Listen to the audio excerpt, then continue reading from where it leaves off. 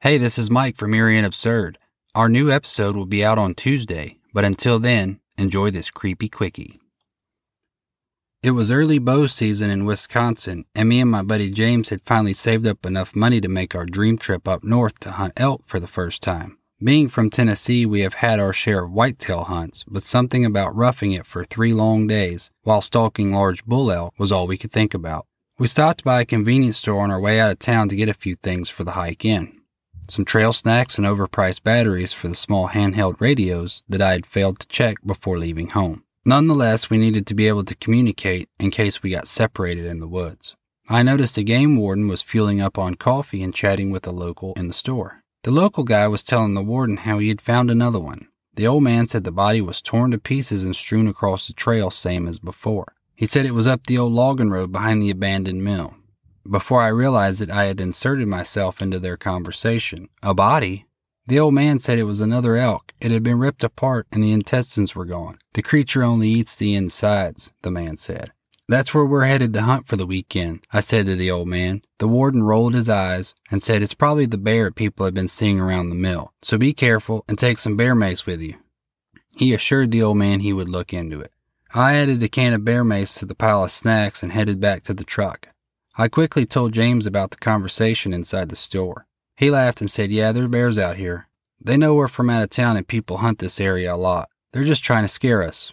We left our truck near the edge of the dirt logging road and locked it up. There wasn't anything particularly of value inside since we were packing all of our gear in with us. When we got to the mill, we saw a lot of blood and drag marks across the trail, just like the old man had said. I couldn't believe it. He's telling the truth. There wasn't a body, though. Maybe whatever it was had came back for the rest. James looked a little rattled as well. I guess it's good you got that bear mace after all. We may need it.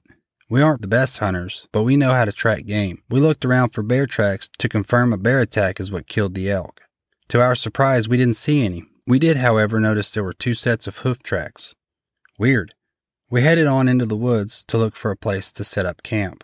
After probably an hour of hiking, we found an opening and decided it was perfect. James decided to go gather firewood while I got the tent set up and a fire pit dug. If we work together, we can have camp ready and maybe squeeze in an afternoon hunt. Take the mace and radio with you, I told James.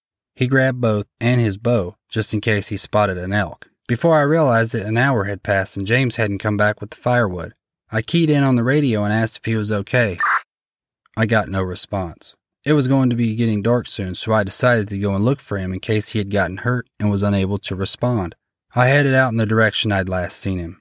I took my bow just in case I saw that bear, since I had given James the mace. The bow is better than nothing, I told myself. As I came over the first ridge, I noticed a wooded area about 300 feet from our camp. I figured James had probably gone there for wood.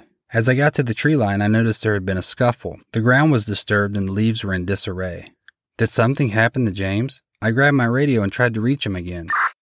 Nothing. Still no answer, and it was getting dark. I looked for signs of a bear attack, but there wasn't any blood or tracks. The only thing I saw was what looked like elk tracks. Maybe James jumped an elk and decided to follow it. We were both pretty competitive, and if he could one-up me by getting an elk on the first day, he would definitely try. I decided to grab an armful of firewood and head back to camp. Maybe he is out of range of the radio, and there's no sense in getting lost in the dark looking for him. I got back to camp and started a small fire. I kept trying the radio, but still no answer from James. I couldn't help but think the worst. Should I go back to town and find the warden? What if James comes back while I'm gone? If he is just out hunting and I come back looking for him with the warden, he'll never let me live it down. It's pretty much dark now. I would have to hike back over an hour in the dark just to get to the truck. What if I come across the bear? All of these thoughts were going through my mind as I struggled to make a decision. James is a pretty savvy woodsman. He can easily make it through the night. If I don't hear from him tonight, I'll try to make contact in the morning and then go back to town for the warden. I sit by the fire for a while. It's going to be hard to sleep tonight not knowing exactly what's going on with my lost friend. Suddenly I hear a branch crack in front of me. I look around but don't see anything. It's pitch black tonight except for the light of the fire. It's hard to see past the flames into the vast darkness. James? Is that you? He probably knows I've been worried from the desperate radio calls and decided to sneak up on me. I hear another branch, but this time to my left. That's enough, man. Come on.